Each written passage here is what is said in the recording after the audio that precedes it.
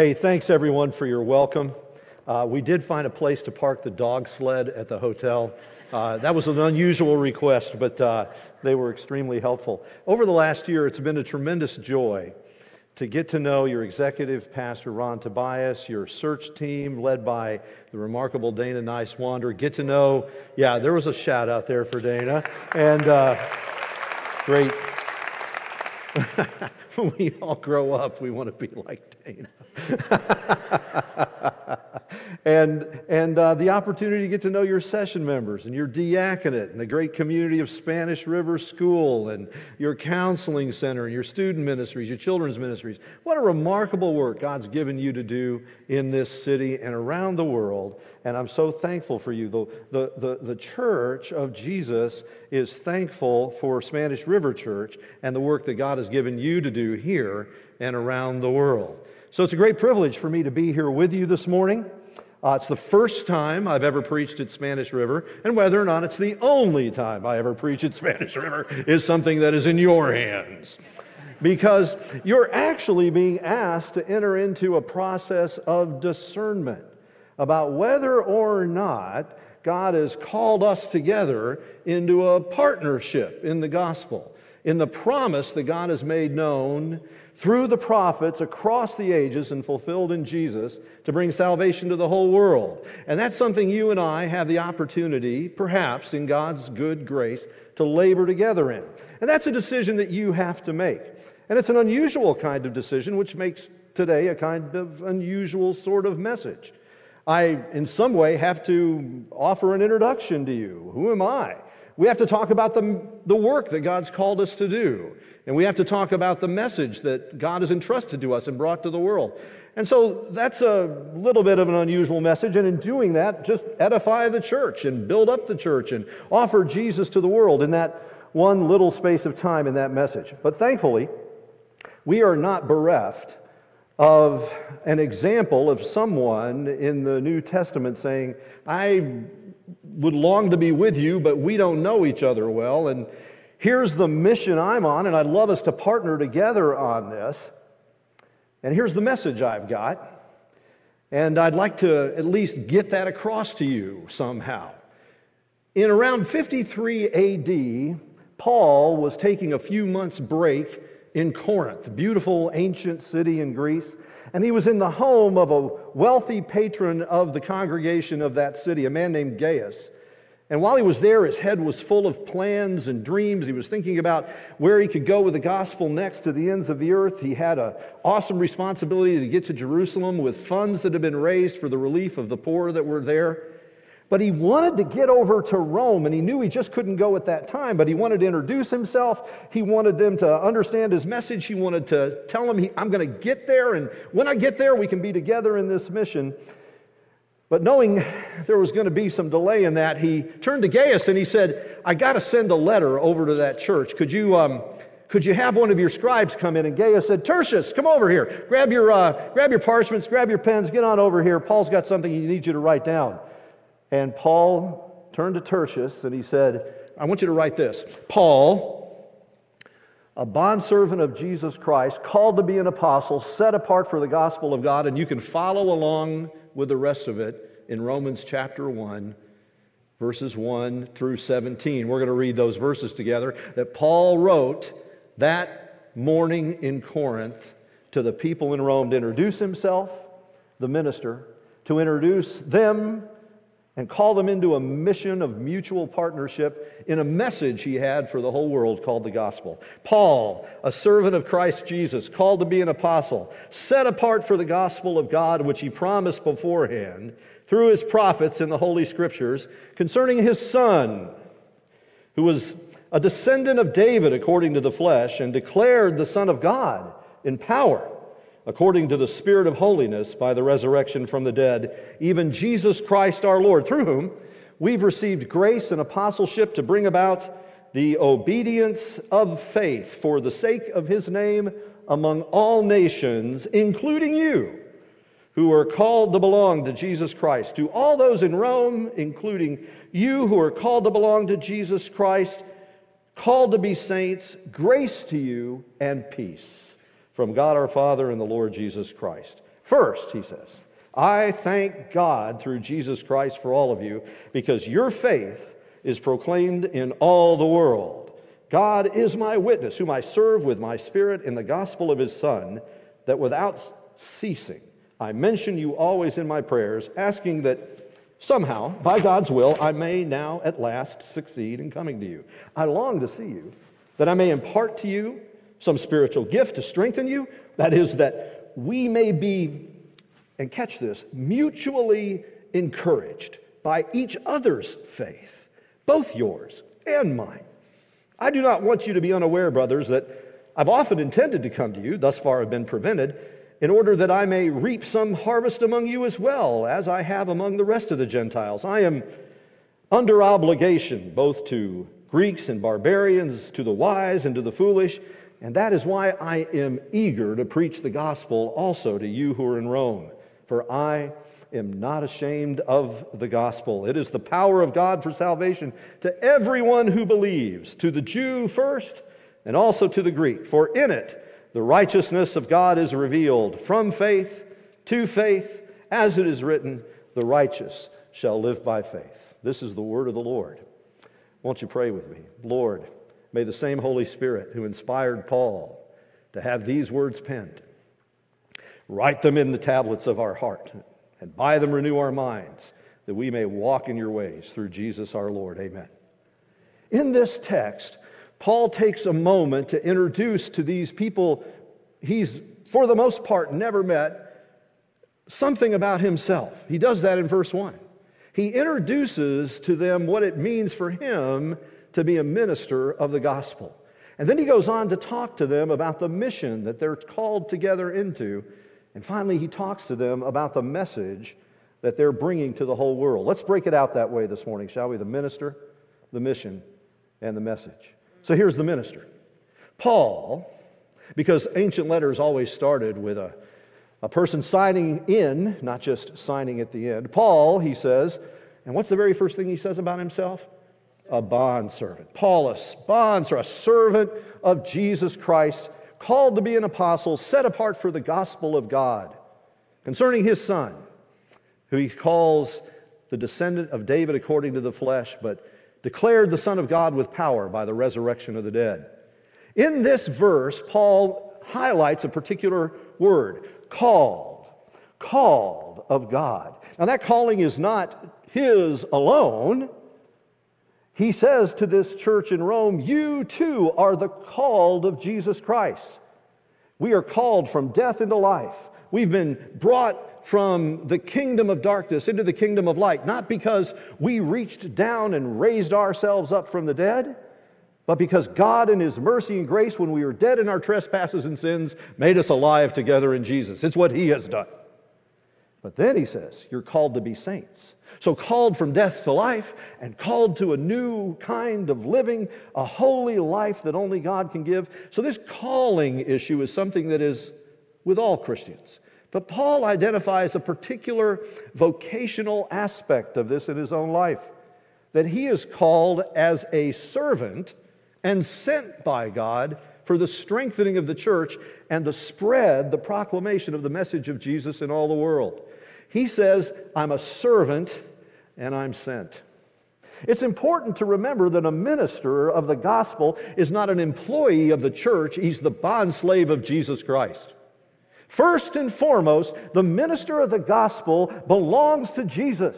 Well, we all belong to Jesus by redemption and by creation. We are his people. But ministers are taken hold of and set apart. It's a very interesting word that Paul uses there. I'm set apart for the gospel. You know that before Paul was an apostle and a bondservant of Jesus Christ, he was Saul of Tarsus. He was a zealous opponent of the Christian faith. He was one of the leading theologians of his day. There were three great universities in that ancient world, great learning centers in Athens and in Alexandria in Egypt and in Tarsus. They were the Harvard and Yale and Princeton of their day. And Paul was at Tarsus. And I'm not sure if that's Harvard, Yale, or Princeton. But then he did postgraduate work in Jerusalem at the feet of Gamaliel. Paul had the equivalent of roughly 2 PhDs in his mid-20s, and he was absolutely committed to the demolition of this strange, crazy Christian idea. But as he was pursuing that end, putting an end to the gospel, Jesus appeared to him on the road to Damascus and graciously knocked him to his knees. And he looked up. "Who are you, Lord?" "I am Jesus whom you're persecuting." And blinded graciously, Paul was brought to the light of life. He moved from being Saul the Pharisee persecutor to being Paul, the sent messenger of Jesus. And what's interesting there is that word that he uses, set apart for the gospel, is the verb form of a noun that is translated a Pharisee. He went from being a Pharisee of the law, a legalist opposing the gospel, to being Phariseed, set apart for the gracious message of Jesus that liberates us from death. He was set apart for the gospel. What is the work that a minister is called to do? Well, a minister is a servant of Jesus, and a minister is set apart for the gospel. This is the message that we and the church must be known for. Sadly, so often the church is not known for this message. But we have to recapture that day, don't we? So that when people think of the church, we think, oh yes, those people who are proclaiming by word and deed and sign and wonder the goodness of Jesus in all the world. And when the church thinks of their ministers, they think, oh, those people whose hearts and minds are thrilled with and possessed by the truth of the gospel. And when you poke them, they bleed gospel for everyone, so that life can come to everyone who hears that message. He was a man who was set apart for the gospel. When I was a little boy, about 8 years old, I was sitting in my Lutheran church. I was baptized, catechized, and confirmed as a good Lutheran kid.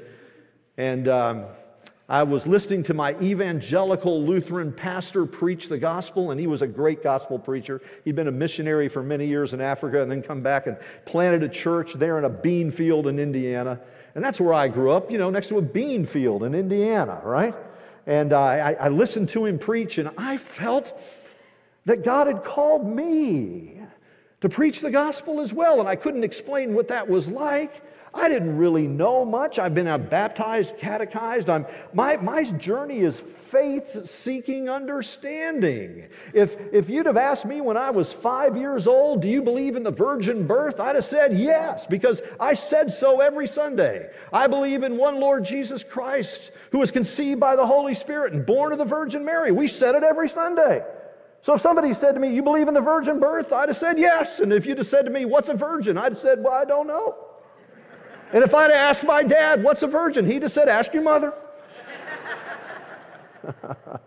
We have things we believe, but we don't fully understand, and so we grow into them. And my understanding of what ministry was sure wasn't mature at age 8, but I sensed something stirring in my heart, and I turned to that minister after church, and I was in his office, and I said, Pastor, I believe God wants me to do what you do somehow. And he looked at me and he said, are you really sure? And I said, well, I think so. And he said, will you go wherever he tells you to go? And I said, I'll go wherever he tells me to go. And he laid his big Lutheran hand on me and he said, Lord, send him wherever you want him to go. I didn't know that was going to be Boca, I can tell you that right now. I had visions of other bean fields. I didn't know it would be Oxford and London and Kentucky and in the bluegrass and Austin, Texas and beautiful Franklin, Tennessee, and now this beautiful place here perhaps. But it's a mission that we're on, and we're set apart for the gospel. But that's why Paul goes on to tell them about the mission, doesn't he? And he says, you and I are called into this mutual partnership for the gospel. He said, look what's ahead of us. He says, this gospel I've been given concerning God's Son, Jesus Christ, descendant of David, Son of God, he said, is this. To me, he says, this grace was given to bring about the obedience of faith in all nations, and that includes you who are in Rome. There is in this mission, which is global, an emphasis as well on the local. The mission is something into which all of us are called, and it has both a global and a local dimension to it.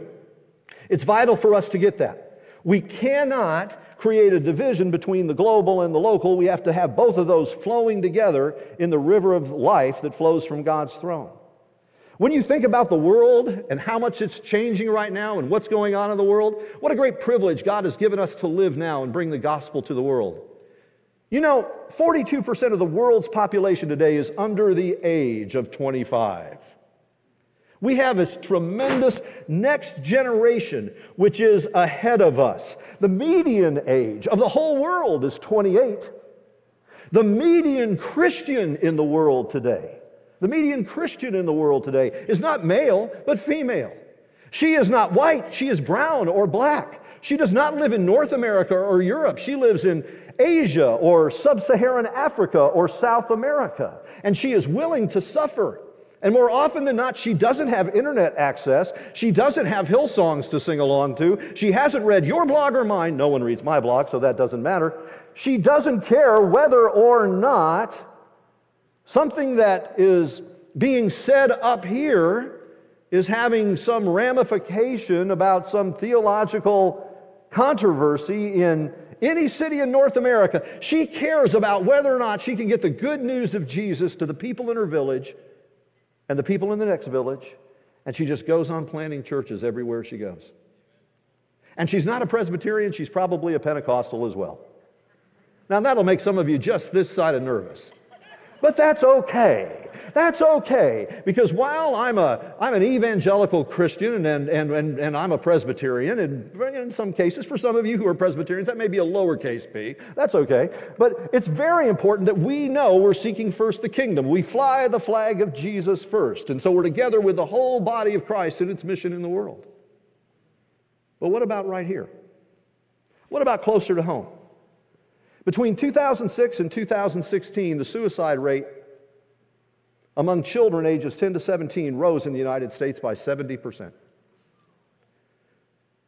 Did you know that the average length of life in the United States has gone down 5 successive years? And that's before COVID. The opioid crisis is taking lives left, right, and center. There are tremendous attacks on the rising generation that is before us. Many of this rising generation are abandoning the faith. Between 69 to 80% of evangelicals in their 20s leave the faith, 260,000 a year, 715 by the end of today, who are in their 20s, who woke up this morning saying, I'm an evangelical, will by the end of the day say, I can't anymore call myself an evangelical. This means that we not only have to be involved in the mission of taking the gospel to the ends of the earth, we have a mission right here in our hometown. Every pastor has to wake up in his home city as a missionary pastor.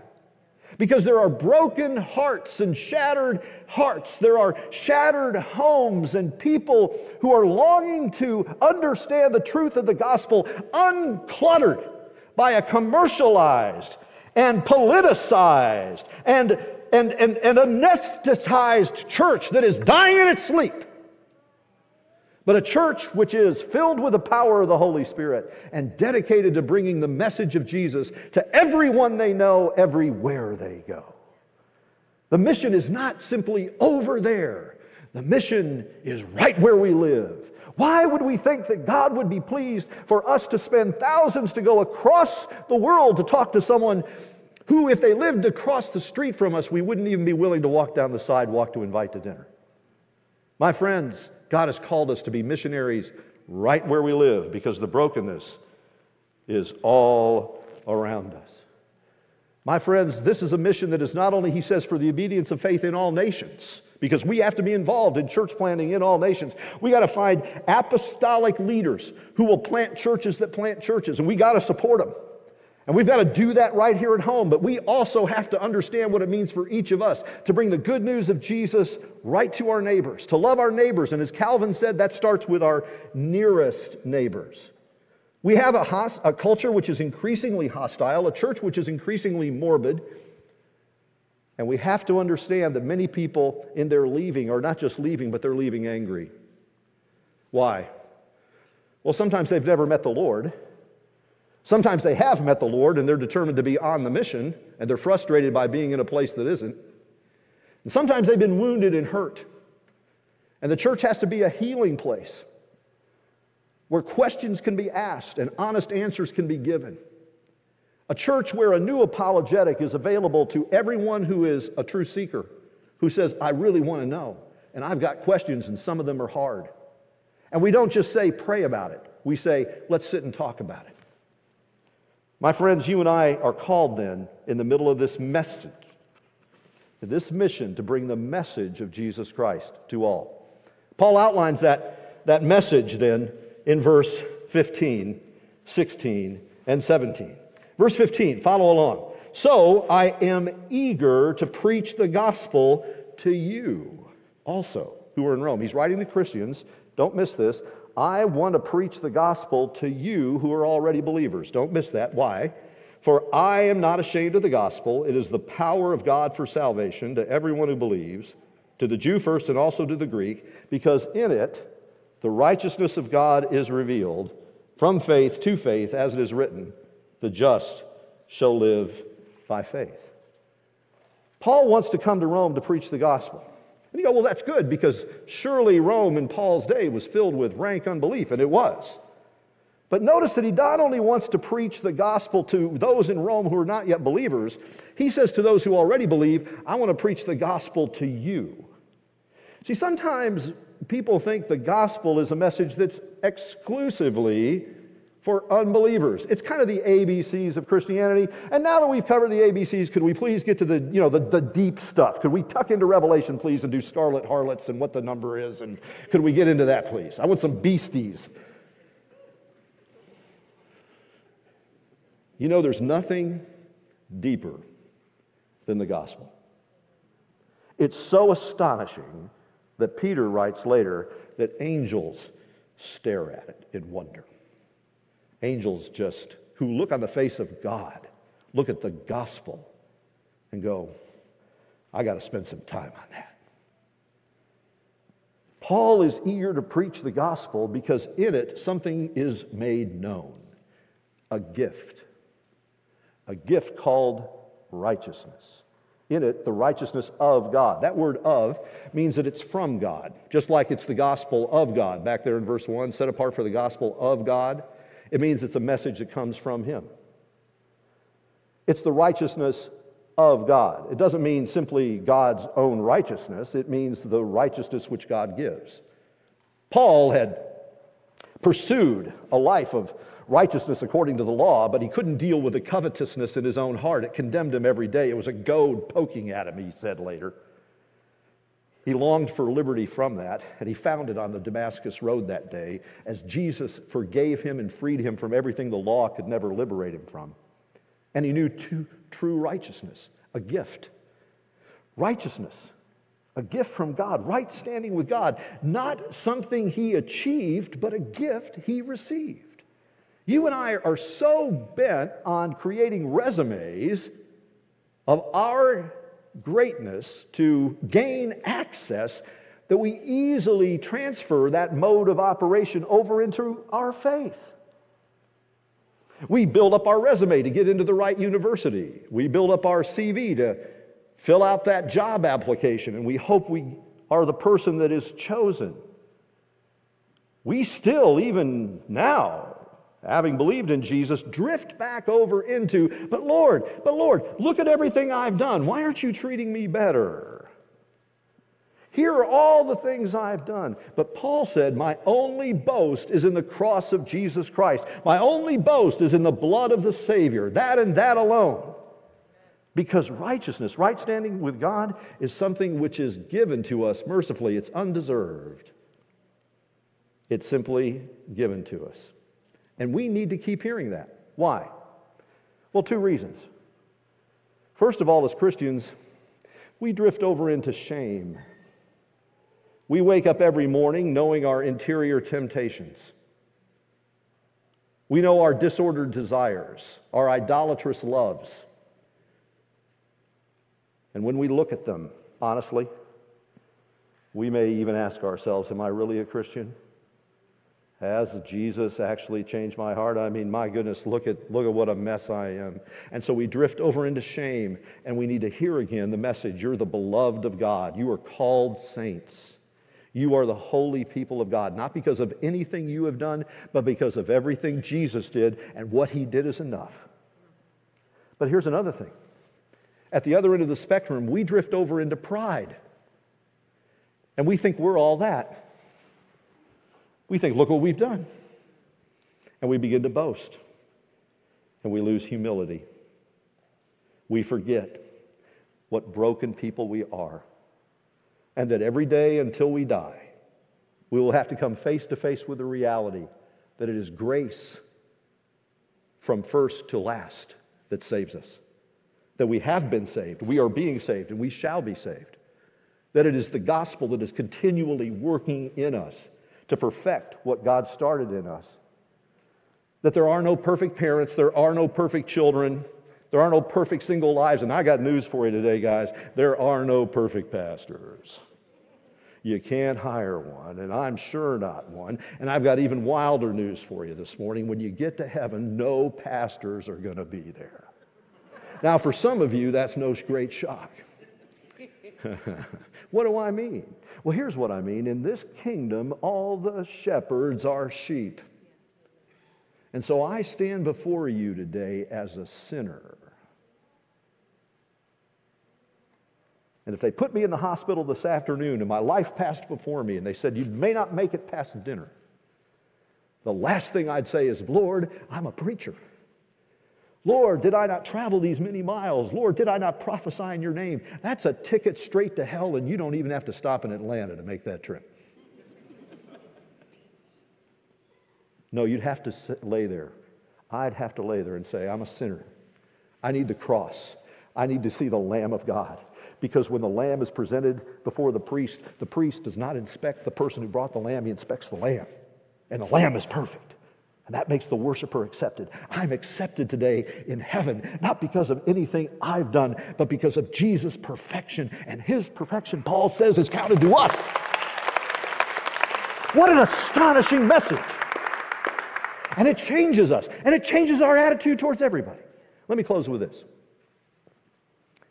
This last week, many of my friends were assaulted by a humanitarian catastrophe of epic proportions, this devastating winter storm that came down on the great state of Texas.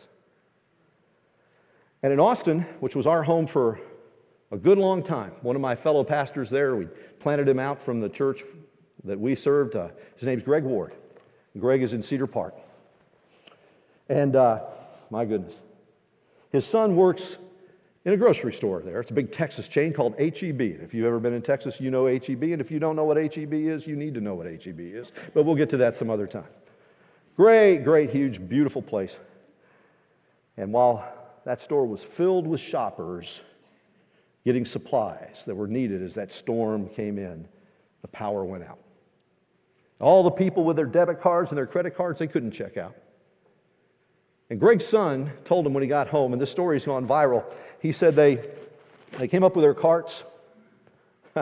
They came up with their carts, and the people and the cashiers, at the instruction of the managers of the store, just waved them through. Just waved them through. No charge. No charge. Just take everything you need and keep going. Just keep going. People began to weep because they were given something that they didn't have to pay for, and they actually could not pay for. It couldn't happen. It was a transaction that could not occur. But Greg's son said something really interesting began to happen. He said as people came in the store, they were grumpy, they were angry, they were fearful. But he said as they left the store, having received this gift, they began to help each other. People carrying other people's bags. An elderly woman fell down and people went over and helped her back up, and they began to carry her bags. People began to help people push their cars out of the ice. He said it changed the attitudes they all had to each other because a change had happened in their hearts, because a gift had been given to them. My friends, the most remarkable gift has been given to us in Jesus Christ, that not only has brought us righteousness with God, but changes our hearts towards each other. And we exist in this parking lot of a world to see the people who are hurting and to go to them, to move towards them, not away from them, with the love which has brought us life. Let's love Boca to life.